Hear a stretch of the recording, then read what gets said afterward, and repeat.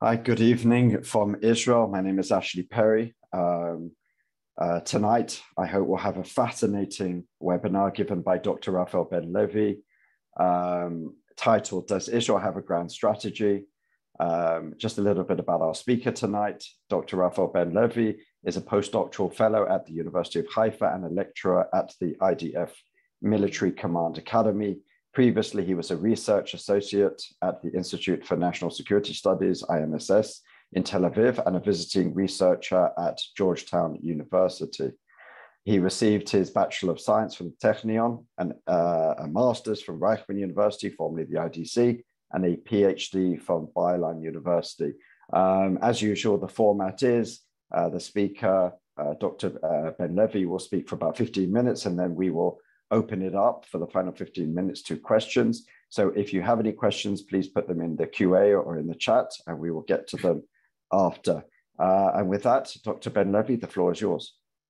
Okay, well, thank you so much, first of all, for inviting me, for giving me the opportunity to talk to you guys, and for everyone, for the entire crowd that's virtual crowd that's here.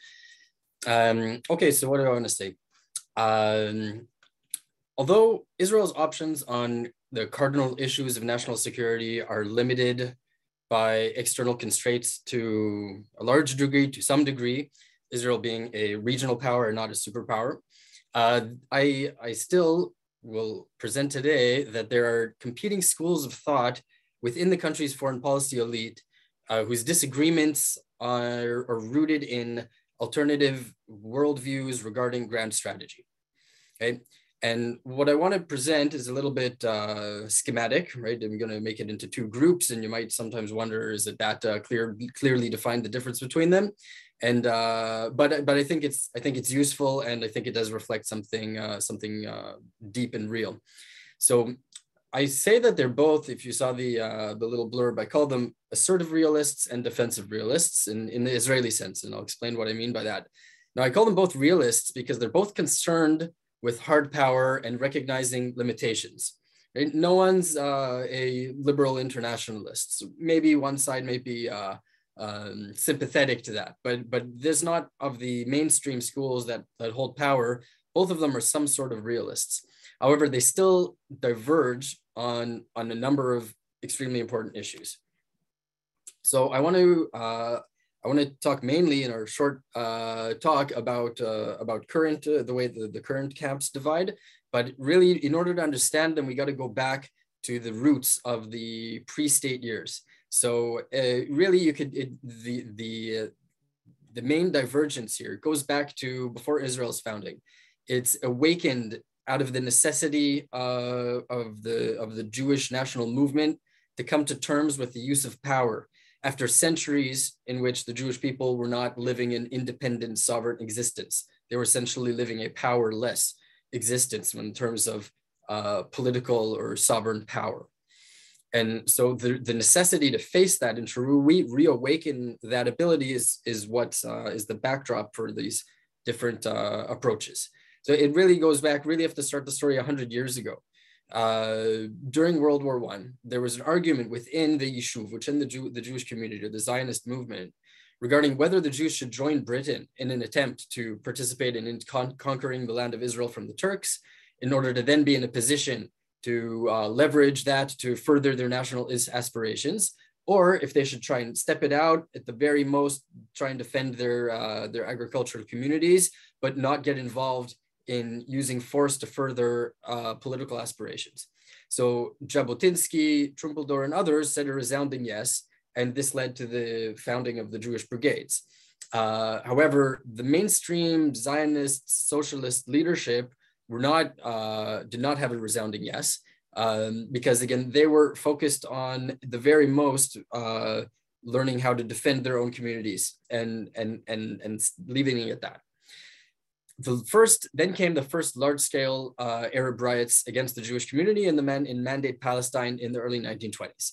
And it's on this backdrop, when the Arabs rioted against Jewish national aspirations, that the leadership of the Zionist communities and the Jewish communities in Mandate Palestine, that they were forced to confront the issue of force, of defense, but using power head on.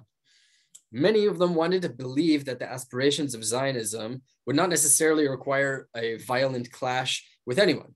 In fact, this had been the main belief for a number of decades.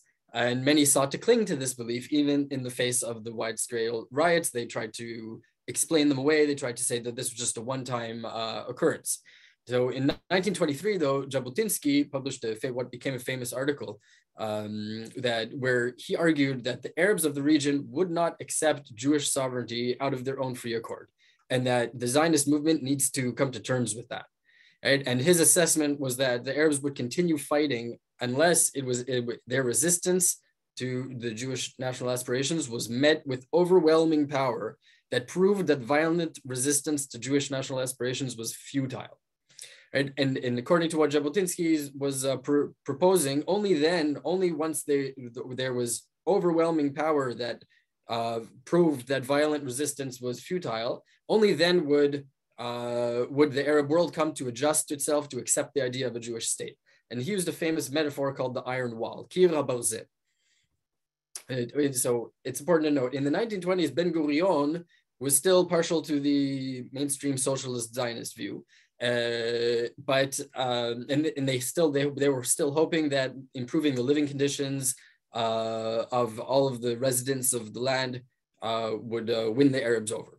But by the 1930s, by the late 1930s, certainly 1940s, Ben-Gurion essentially adopted Jabotinsky's view of the necessity of having overwhelming power. And this is the idea, the broad strategic idea that animated him throughout Israel's wars, throughout all the series of Israel's wars in the 40s, 50s, and 60s, and 70s.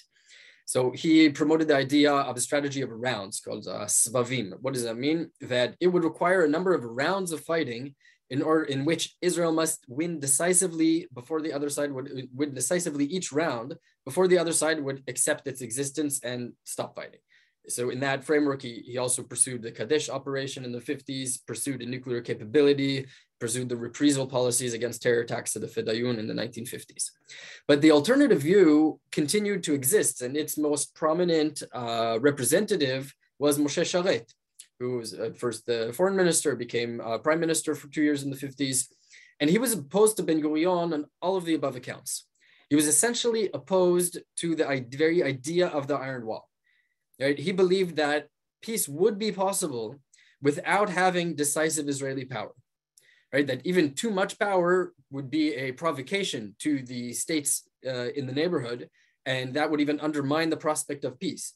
He says he believed that it would not take a number of rounds of fighting in order to get to some sort of peace agreement with Egypt or Jordan or the others. But rather, we could do that by compromise at the moment, by certain concessions. And so his view did not become the dominant view. It was, he led it. It was a faction within Mapai. He had Achdut Avoda, some of the other left-wing parties in support, but essentially Ben-Gurion's view won the day and became Israel's dominant strategy for the first 4 decades of Israel's existence. However, in the 1990s and the 2000s, and in some ways through to today, the continuation of a view that can be Sharetist, you can say, Sharetists, or that goes back to the view that in the 1920s that could embrace only defensive power. It came to at some times lead the Israel foreign policy in some states and in some years, and it sort of continues to animate the different views today. So now what I want to do, I want to show a slide that sort of summarizes how these different views break down currently. So I'm going to share my screen with you. And there we are. Okay, so here's my my breakdown of what I'm calling, well, you called it it's offensive realists in international relations terms, but I call them in Israel's context assertive realists, because it's not, offensive realist was a term that is relevant more to great powers, and Israel is only a regional power. So you excuse that. So political representatives have already sort of talked about that hawkish labor rights in the founding years, that would be the mainstream Mapai. But then over the course of the years, and especially from the 1990s onward, what was Mapai became the Israeli Labor Party, sort of left this Ben-Gurion assertive realist strategy. And what came to take his place was the mainstream of Likud. In which what I'm saying is that the mainstream Likud has essentially continued on. They're carrying the mantle of what was initially Jabotinsky's idea, which was adopted by Ben-Gurion, supported by Moshe Dayan and others. And they're continuing that what had been the mainstream Israeli strategy since its founding. And that if you look at what I'm calling the defensive realists, which was today, or originally, like I said, you can see in part of Mapai and other left-wing parties, today the main current of the Labor Party, centrist Likud breakoffs like Kadima and others and center-left, more or less belong to this camp, although you see that it never always lines up directly with political parties, because these are more broadly societal differences. Okay. So the roots of the conflict, so I sort of mentioned this, I'll just put it clearly different. Or according to the sort of realists, the roots of the conflict, Israel's broader conflict with both the local Arabs and the Arab states surrounding us, is the ideological rejection of Israel amongst regional states, or the Arabs in general. Essentially Arab revisionism, where the defensive realist school of thought would say that there's a geopolitical competition between Arab nation states and Israel's nation state, and Israel as a nation state. You would expect a certain amount of competition and a certain amount of friction between them, but there's no deep ideological rejection, certainly not anymore, they would argue, right? Here I'm talking how these express themselves in the past, since the 1990s through to today. As an outgrowth of their different assessments of the roots of the conflict, you have a different path to long-term security. So according to assertive realists, stability is attained through having regional superiority of hard power, of having Israel having regional superiority of hard power. That hard power is the strength that will convince adversaries that aggression is futile. And this was what will lead to peace agreements, through the recognition of Israeli power, not territorial concessions. There's no necessity for that, because it's power that will lead to a peace agreements. On the other hand, the defensive realists will say that you need to be powerful enough in order to balance our adversaries. But too much Israeli power would already be a problem. Well, so they don't want Israeli superiority or overwhelming power. They just want enough. And a few more of these to round it out. Okay, so there are different views as well of the relationships with great powers. So everyone agrees that Israel must work with great powers, right? Ben-Gurion is one of his founding principles of Israeli strategy, that Israel must work with a superpower. At first it was France. By the 70s, it had become the United States. But Ben-Gurion is also clear, you must work with great powers, but you also must be willing to break with them if necessary, and cooperate with other powers at the same time. Right? It's not that Israel must necessarily do whatever it is that its great power ally pressures it or suggests that it does. Then the defensive realist camp assess Israel's dependence on the United States or on other great powers as being deep and existential. Their assessment of the dependence is, in some ways, some of them will put it that Israel wouldn't exist without support from the superpower, in this case, the United States. So their call would be to always hold dialogue, maybe put its case forward, but always cooperate as well, to avoid tensions and surprises in its dialogue with its superpower ally. They also disagree regarding the importance of territory. So assertive realists will say that you need to maintain territorial control for security buffer zones. Therefore, they were opposed to the leaving of the withdrawal from southern Lebanon in the late 90s, to the Gaza withdrawal and other prospects, and because withdrawal projects weakness. On the other hand, the defensive realists have embraced the broader strategy known as territorial retrenchment. They see the post-1967 status quo as a strategic liability. So they say that we need to retrench from territories outside of Israel proper, including southern Lebanon, Gaza, and then Olmert proposed what he called the convergence plan, which is essentially a withdrawal from most of Judea and Samaria. And the idea is to avoid overextension. It's not that these people believe that Israel is illegal occupying or anything like that. It's a realist claim saying that Israel can't afford to continue controlling buffer zones, and it needs to strengthen its defensive capabilities and bring itself into a smaller area. Two more lines, and then we'll stop for questions. And so how does this impact on preferences for use of force? So according to assertive realists, possessing power, possessing the overwhelming power actually lowers the chance of having to use it. Meaning if Israel is strong, then it's most likely will deter its enemies. And when necessary, then it should be used decisively and unilaterally. Decisively, like in Ben-Gurion's conception, it doesn't mean that there'll be one final war and that's it, but rather each rotation, each conflict needs to be done decisively where Israel is clearly the victor, and the other side understands that and recognizes that. On the other hand, defensive realists would say that when they need to use defensive force without hesitation, they're not pacifists in any way, but they would see defensive technological measures as being better than offensive ones, and they would look to stabilize conflict with political agreements itself. Not that the political agreements are an outgrowth of the fundamental balance of power, but rather the political agreements themselves are able to construct, form, lead to and hold together a situation that wasn't there, that wasn't fundamentally in their interests or going to exist without the agreement.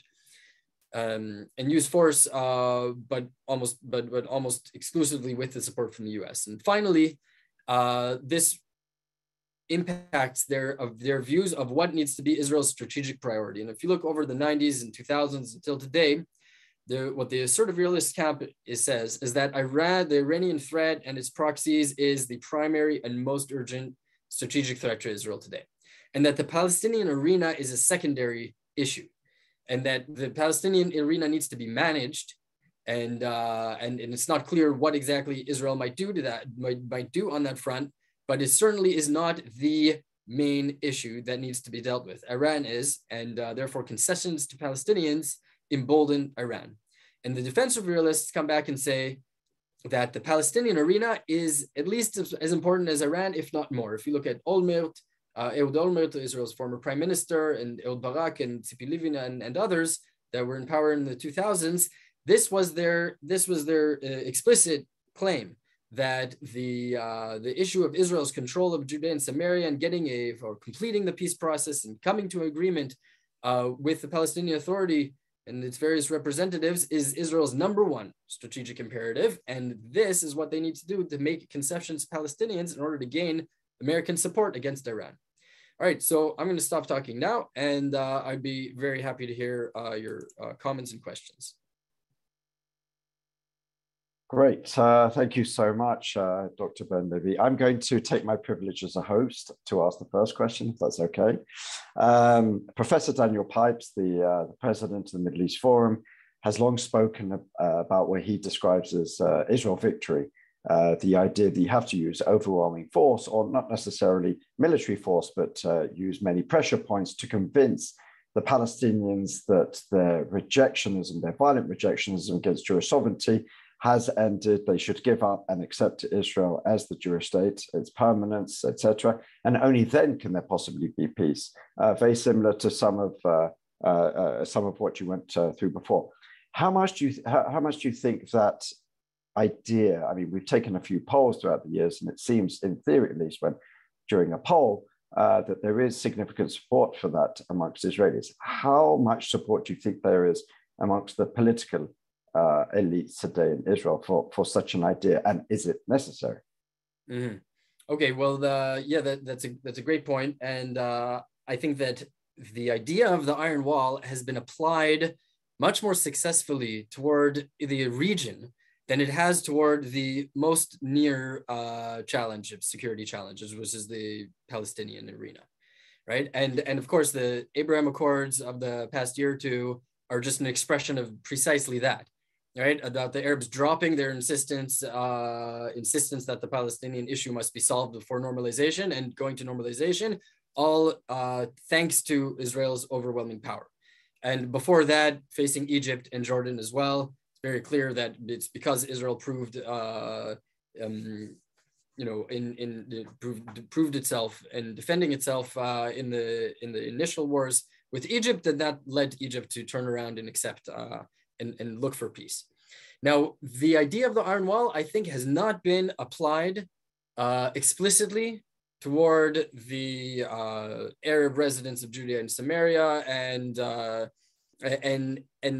I think that your question is how much support would there be amongst Israelis to see that? I think that's become it's that issue or that arena is always mixed foreign policy and domestic policy, right? And it's always been easier to apply it and get some sort of consensus across the center right and center left, or the people in power were able to apply it much easier externally than internally, because the issue of Arabs and Palestinian areas is connected also to the issue of Israeli Arabs, right? And the only thing that's potentially changing now is that the May riots, the May 2022 riots, a year ago changed something in many of the people who were in the center left, who sort of hoped that that there was a clear distinction between what people call today Palestinians, which is what they refer to as Arab residents of Judea or Samaria who are not citizens of Israel, and Arab Israelis, right? And what came to be clear by their own declaration, essentially, is that Arab Israelis identify with the Palestinian national movement, right? And this was a breaking point for many Israelis that thought that couldn't be possible, right? So it's possible that the idea of having decisive, it's not necessarily use of force, but a decisive action and decision to make the other side clear that it's it's a strategy of steps, like as Arafat used to describe it, is not going to work. And I think possibly that it might be turning. Thank you very much. I have a question here from Larry Greenberg.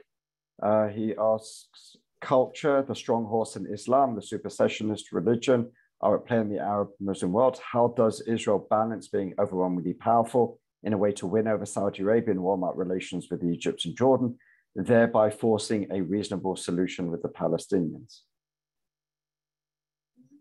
Forcing a reasonable solution. I'm not sure. Could you just repeat part of that?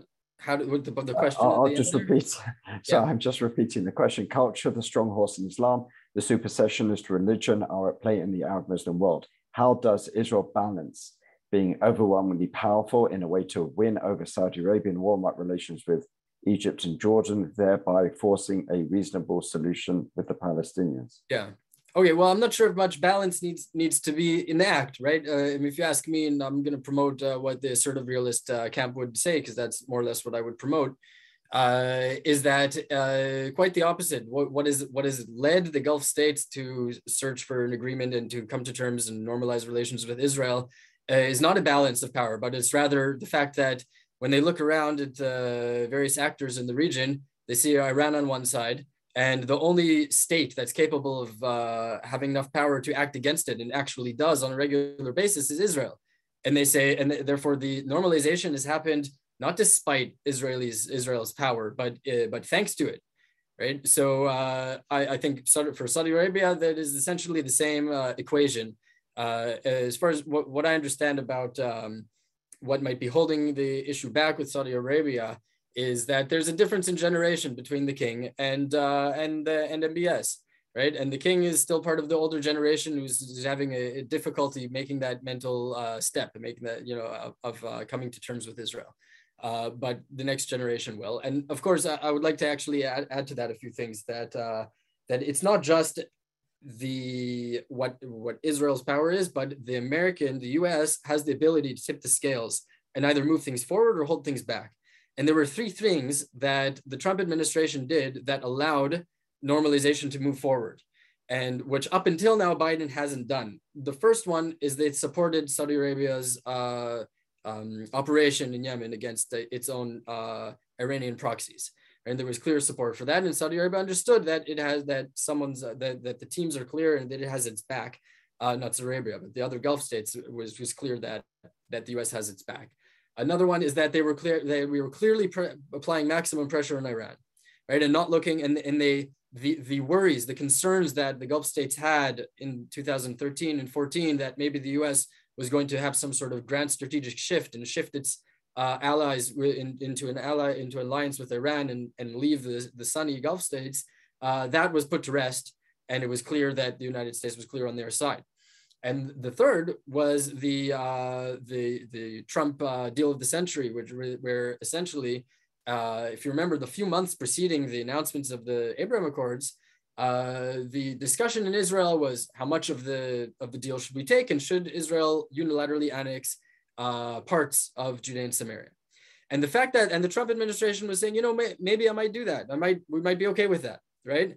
And the very fact that they showed that was possible allowed something new to be added to the table that could then be removed from the table as a concession, as a final closing point to allow the UAE to go forward and take the bold step of actually signing normalization. And so essentially, when the Biden administration came in, they reversed all three of those policies. They turned a cold shoulder to Saudi Arabia's operations in Yemen.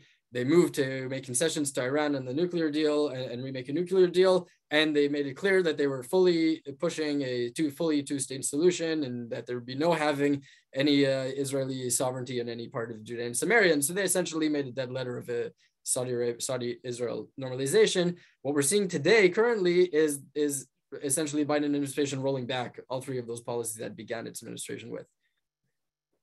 Okay. You answered Paul Kaplan's question a little bit earlier, which of these two groups do you reside?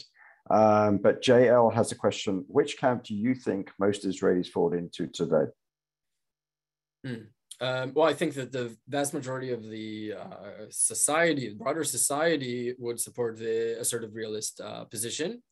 However, the defensive realist camp, or people ascribing to that camp, are more highly represented in the Israeli security establishment, be it the IDF or the Shabak, and sometimes the Mossad. And so you see that there's a bit of a dissonance, whereas for the most part, especially because of the political situation, where this is not the only issue, that the vast majority of Israelis voted for right-wing parties that are more or less supportive of what I described it as sort of realist position, right? And the issue of today, the reason we have a coalition, of both sides, of all sides in Israeli politics, is because of the issue of Netanyahu, and specifically about him, and not about the broader ideas of the over 60-70% of Israeli society. Thank you. Lisa Bernard asks, how do the two camps view the world's public relations and propaganda campaigns like BDS against Israel, the intent to isolate Israel on the international stage? Yeah, I think BDS is really a non-partisan issue. Both camps can totally cooperate on that. It's funny, you see sometimes prominent Israeli leftists like Amos Oz Hamanoach at the time, that in Israel he's like the left goalpost, but when he goes abroad to Europe, you see him defending Israel adamantly, right? Because when it comes to the question of 48, right, is the issue 48, there's there's broad consensus. Even the defensive realists are on board for 48. They're worried about 67, strategic liability. Even then, they don't even really buy the idea of Israel is immorally occupying the Judea and Samaria, or legally. Even that is not even in the mainstream center-left consensus. Their issue is a strategic one, it's a demographic one. So on the issue of BDS, everyone across the board of anything that's close to mainstream is totally against it. You only find support for BDS amongst Israelis and extreme left-wing academics, potentially. And one final question before we have to go. How much do you think that the government, the electoral system, which lends itself to short-term tactical thinking, ensures that, let's just say, the assertive realist camp has not been able to really ensure that its ideology and its long-term strategic goals come to fruition? Mm-hmm. Yeah, so that's certainly a difficulty. It's one of the biggest difficulties of trying to apply any kind of Israeli grand strategy. We put the title, does Israel have a grand strategy? So it has ideas, But the ability to follow through with a long-term policy is obviously undermined by the instability of electoral politics. I would say though that because there are moderating factors, because a lot of even though there's a lot of parties, what I described is it would be accepted by almost all of the right-wing parties and maybe a few individuals within left-wing parties. And so in some sense, even though the party politics change, there are sort of some fundamentals that are in consensus. And those are the things that wind up getting done, essentially. But I definitely think that if we had a more stable political system, then the views, which have the support of the vast majority of the population, would be able to be applied and implemented long-term in a much more effective way. Great. Thank you very much. I appreciate your time, Dr. Ben Levy. Thank you very much on behalf of all the participants. Finally, please tune in on Wednesday, 3 o'clock Eastern Standard Time for my weekly Israel Insider webinar, where I give an update of what's going on in Israeli politics, Israeli diplomacy, and everything else that's going on in Israel. So I look forward to seeing you then. Thank you very much again, Dr. Ben Levy, and have a good day. Thank you all.